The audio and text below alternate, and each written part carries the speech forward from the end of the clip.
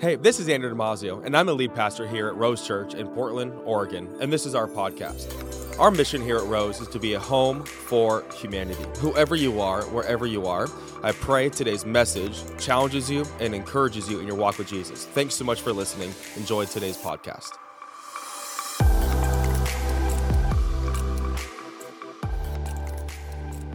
We're going to jump to Genesis 22 today. Genesis 22. If you have your Bible, awesome. If not, it's going to be the big old Sky Bible for you. The big old screen there. You can read it with us. And if you're online, if you're eating your Cheerios or making your scrambled eggs, whatever you're doing, get ready to read with us. And if you have your YouVersion, whatever you got. Genesis 22. First book of the Bible. If you are newer to Scripture, newer to the context of Scripture, it is the very, very first book of the Bible, Genesis chapter 22. We're going to read a story about a man named Abraham. He is a pretty big deal in the narrative of Scripture. If you notice, referenced a lot in the Old Testament especially, it's Abraham, Isaac, and Jacob. Abraham had Isaac, Isaac had Jacob. They're the three patriarchs of the Old Testament. The New Testament says that we are now the sons and daughters of Abraham. So Abraham's a pretty big character. He's a father of faith, if you will. And so we're going to read a story about him and his son Isaac today. It's a pretty unique and pretty weird story, to be honest. So if you are not a church person, this is new to you. You're going to find out really quick what I mean by this is a very unique story. And I'm going to do my very, very best to explain it to you and unpack it a bit. Here we go, Genesis chapter 22. After these things, God tested Abraham and said to him, Abraham, and he said, here I am, Lord. He said back, take your son, your only son Isaac, whom you love, and go to the land of Moriah and offer him there as a burnt offering on one of the mountains on which I shall tell you. So Abraham rose early in the morning, saddled his donkey, and took two of his young men with him and his son Isaac, and he cut the wood for the burnt offering and arose and went to the place of which God had told him. On the third day, Abraham lifted up his eyes and saw the place from afar. Then Abraham said to his young men, stay here. I want you to catch this phrase. Stay here with the donkey. I and the boy will go over there and worship and come again to you. And Abraham took the wood of the burnt offering and laid it on Isaac his son, and he took in his hand the fire and the knife. So they both of them went together. And Isaac's starting to pick this up. I love this. Isaac said to his father, Father? He goes, here I am, son. Behold, the fire and the wood, but where's the lamb? He's starting to piece these things together. Like, I see the knife, I see the fire, I see the wood. Where is this going? And Abraham, his father, says back, God will provide for himself the lamb for a burnt offering, my son. So they went, both of them together. When they came to the place of God, the place in which God told him, Abraham built an altar and laid wood in order and bound Isaac, his son, and laid him on the altar on top of the wood. Then Abraham reached out his hand and took the knife to slaughter his son. But the angel of the Lord called to him and said, from heaven, and said, Abraham, Abraham. And he said, here I am. He said, do not lay your hand on the boy or do anything to him, for now I know that you fear God, seeing you have not withheld your son, your only son, from me. And Abraham lifted up his eyes and looked, and behold, behind him was a ram caught in the thicket by his horns. And Abraham went and took the ram and offered up as a burnt sacrifice instead of his son. So Abraham called the place, the Lord will provide. Today I want to jump into Genesis 22, and once again, you start reading this story of, man, is God into human sacrifice? Absolutely not. Just for clarity's sake. But this is a pretty profound story when it comes to worship that I'd like to title for our talk this morning, Disordered Loves. Disordered Loves. Let's pray as we jump into Genesis 22. Father, I thank you for your word. I thank you that you are here. We don't have to beg you. We don't have to plead of you. God, you are in the room. Father, I pray as we just spend the next few moments talking about Genesis 22, as we begin to worship for an extended period of time today, that your spirit would be here, God. This is your service. This is your agenda. This is your day. God, we make room for you to move today in our hearts and our minds. In your mighty name I pray. Everyone said? My daughter woke up at 4 a.m. this morning. Did not go back to sleep. She came to my bed, got right in between me and Juliet, slowly but surely started slapping me in the face. Says, Daddy, wake up. I'm not tired. I proceed to ignore her. I proceed to fake my sleep. She therefore begins to slap me harder and yell louder. Dad, wake up. I'm not tired. So my daughter has been up since 4 a.m. Therefore, I have been up since 4 a.m. Then, therefore, she went and woke the dog up, and Indy got very excited because she thought it was morning, and Quinn is convincing Indy it's time to play. She then went and got her 2 lizards out of her cage. Those you don't know, we have 2 bearded dragons. It's hell at my house. So she goes and gets her bearded dragons out of her cage, and then Julia decides to blow dry her hair for a total of 13 hours this morning. That then wakes Cruz up, and he's like, what time is it? I'm like, son, go back to bed. And Quinn's like, it's party time. And I was like, liar, it is 4 a.m. Go back to sleep. This has been my morning so far. And I didn't have breakfast. I don't drink coffee because I'm full of the Holy Spirit. So I'm just kidding. It's like super over spiritual. I don't need coffee. I have the Holy Ghost, okay? Like, what do you mean by that? It's been a long morning. And maybe for many of you, you show up to a morning like maybe I had, or maybe a long week, and you show up to church, and you're like, I don't want to worship today. Don't feel it, not in the mood. But like, maybe you skip church even at times because you're just not in the mood. You get up early. Those of you that have kids, one of your kids throws up on the other kid. You miss a shoe. You can't find your keys. You stayed out too late. And you're like, I'm not going to church today. I'm not in the mood. Maybe you get yourself to go. Maybe your spouse convinces you. Maybe your friend's like, I'm going, you better go. So you kind of like get yourself ready and you come to church, and then we start like, worship and whatever. You're like, I'm not in the mood. Today, I want to talk about Genesis 22 because I want to talk about a man that was not in the mood to worship.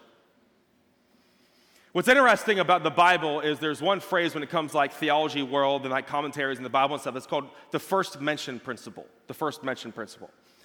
What I mean by that is whenever a word is used, the first time it's ever used gives it definition for every other time it's going to be used. So if you're ever wondering about a word or a definition or a phrase, like what does it mean? Just go to the Bible and find the very first time that word or phrase is ever used, and now you have a working definition from that word. Genesis 22 and verse 4 is the first time the word worship is ever used. Ever in the Bible, the word worship is ever used. So now because of Genesis 22, we have a context, we have a fundamental foundation on what does God think about worship.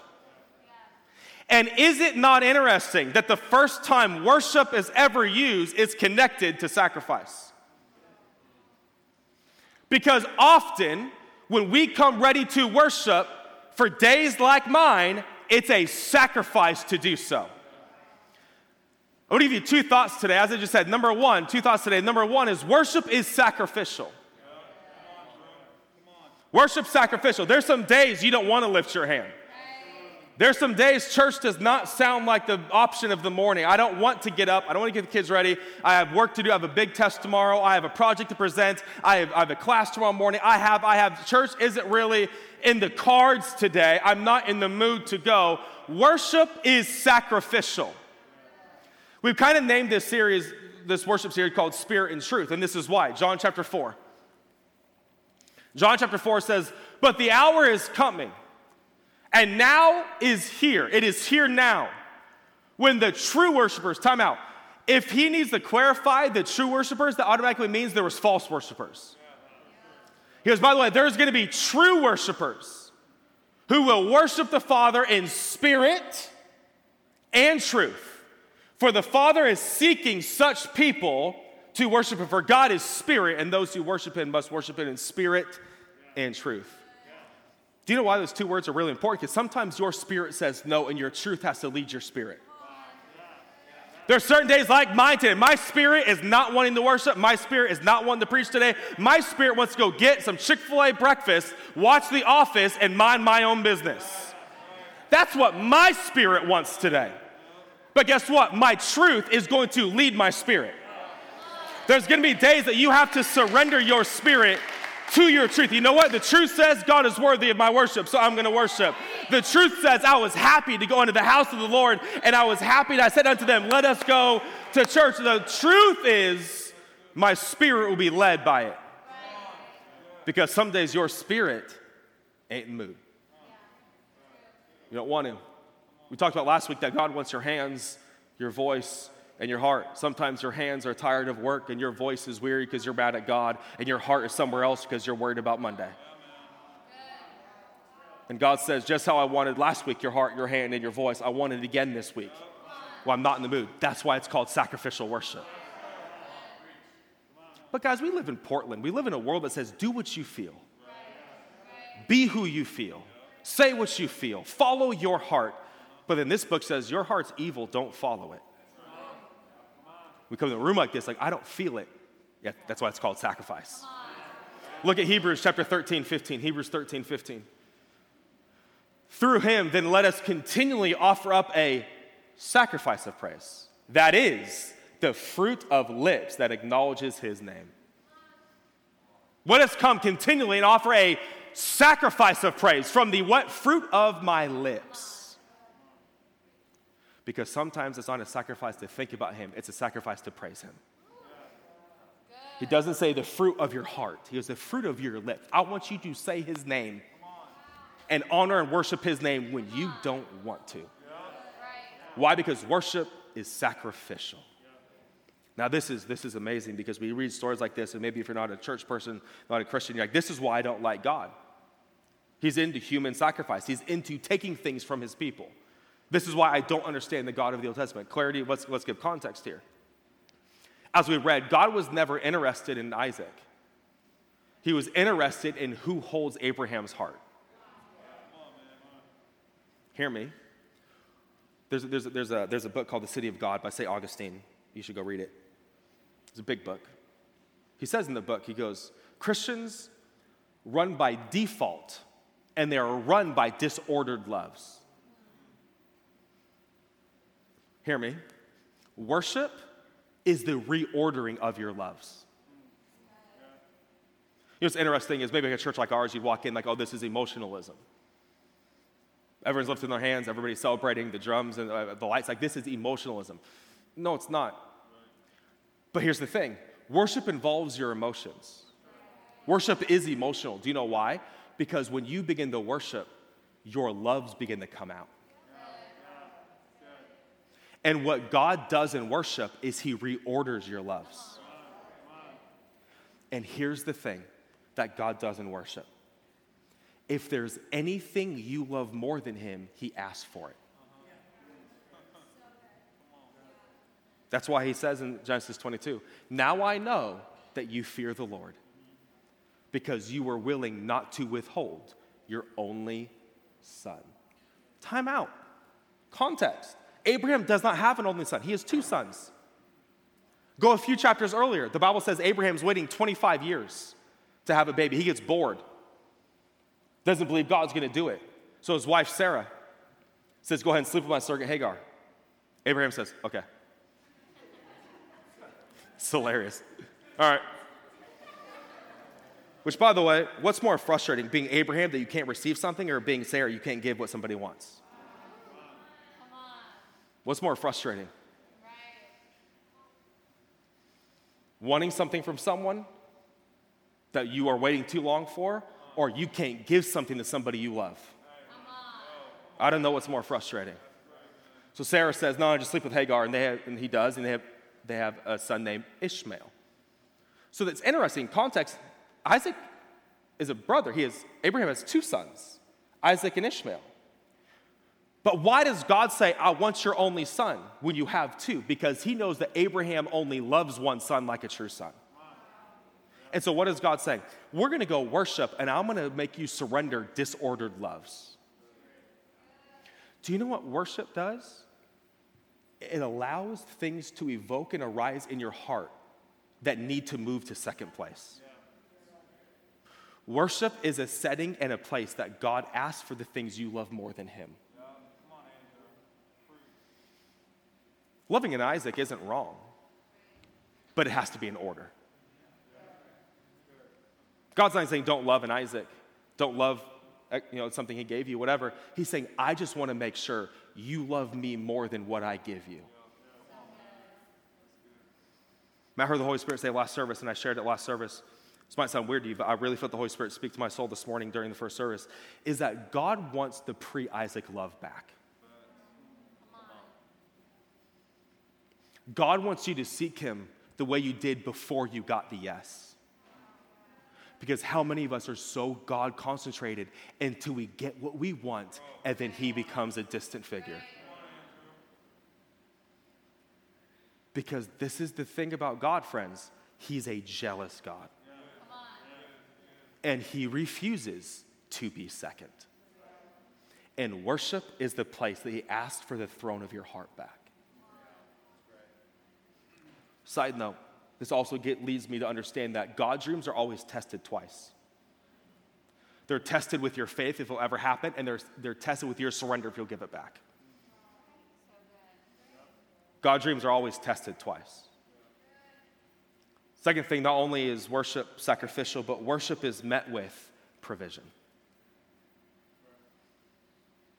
Worship is met with provision. The Bible says that Isaac is laying on the altar. Abraham has the knife. He is above his son.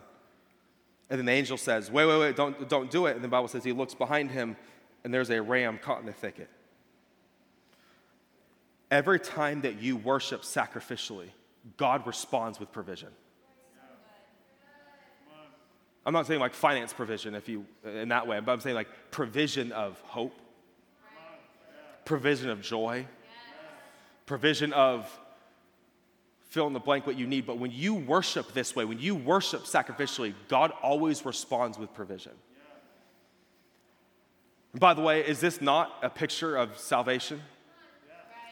That right before sin was going to kill us, that there was a lamb caught for us, that was traded places with you and I. You and I were Isaac, that we were on the altar of death, that we should have been killed by sin, but there was a lamb that was caught that traded places with us.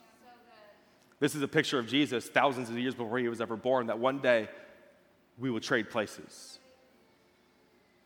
See, worship in its first mention ever is about sacrifice. Not about mood, sometimes not even about desire. It's letting your truth lead your spirit. And today, we are going to lead with truth and give God the worship that he desires, the worship that he wants. And I don't know what, maybe you're like me, today is going to be a sacrifice. Last thing I'll say, look at Romans 12. I appeal to you, therefore, brothers, by the mercies of God, to present your bodies as a living sacrifice, holy and acceptable to God, which is your spiritual worship. In the Old Testament, they would sacrifice with putting animals on the altar. In the New Testament, you sacrifice by putting yourself on the altar. Because this is our acceptable and holy response, which is your spiritual worship. Because sometimes one of the main ways that you have to sacrifice is putting yourself, your will, your desire, your attitude, your want. Lord, maybe for you today, like myself, you're not in the mood, and you're going to have to put yourself on the altar and say, I'm willing to sacrifice me because this is my holy and acceptable and spiritual worship. Because, Lord, worship involves sacrifice. There's days where it's not what you want to do. There's days you're not in the mood and your mind's not there and your heart's distant and your hand is tired. That God is, in those moments, saying, I want to be the one you love the most.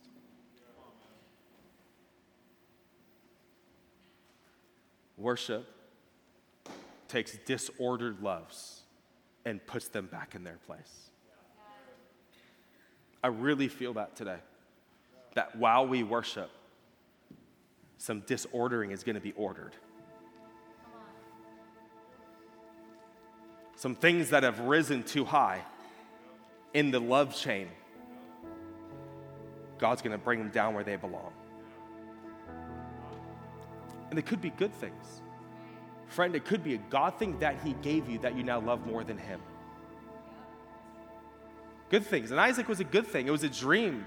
It was a desire of his heart. He waited 25 years to have Isaac. This isn't God's asking you not to love sinful things. He's asking you to love him above every other love.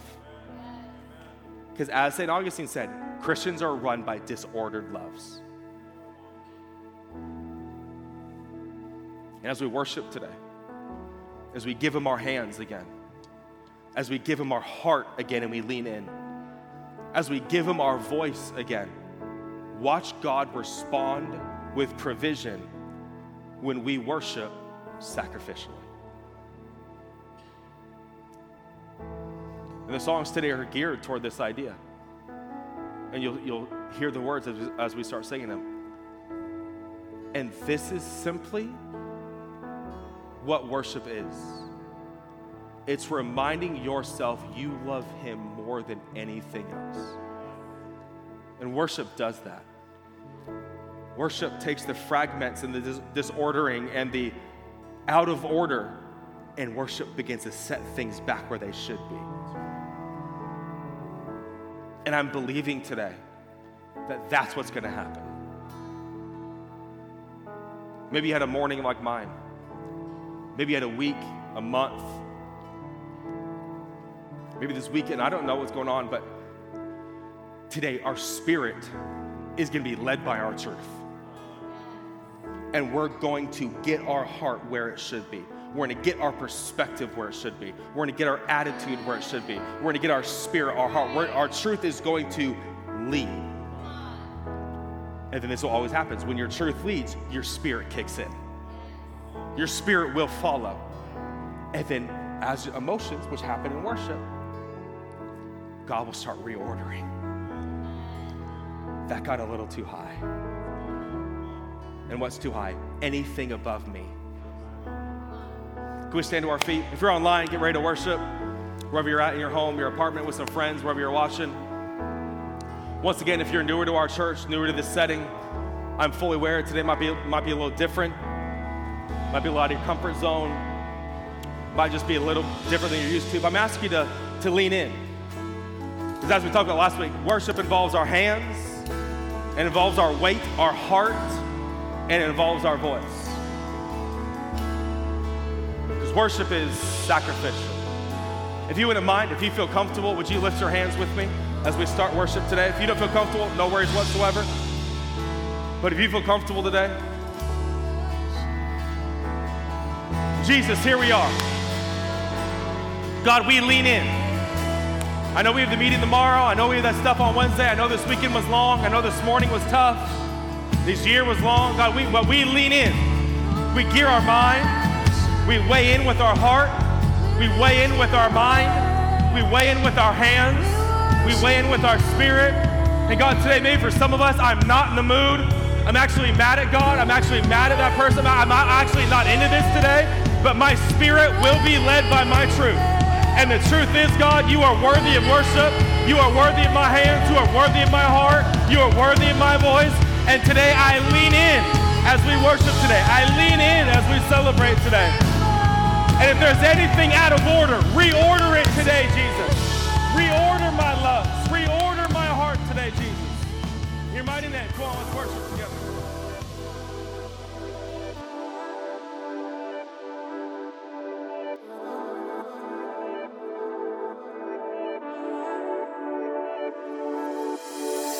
If our ministry has been a blessing to you at all, whether through the podcast, through online, or through socials, would you consider partnering with us financially to help us continue blessing people and reaching people with the gospel of Jesus?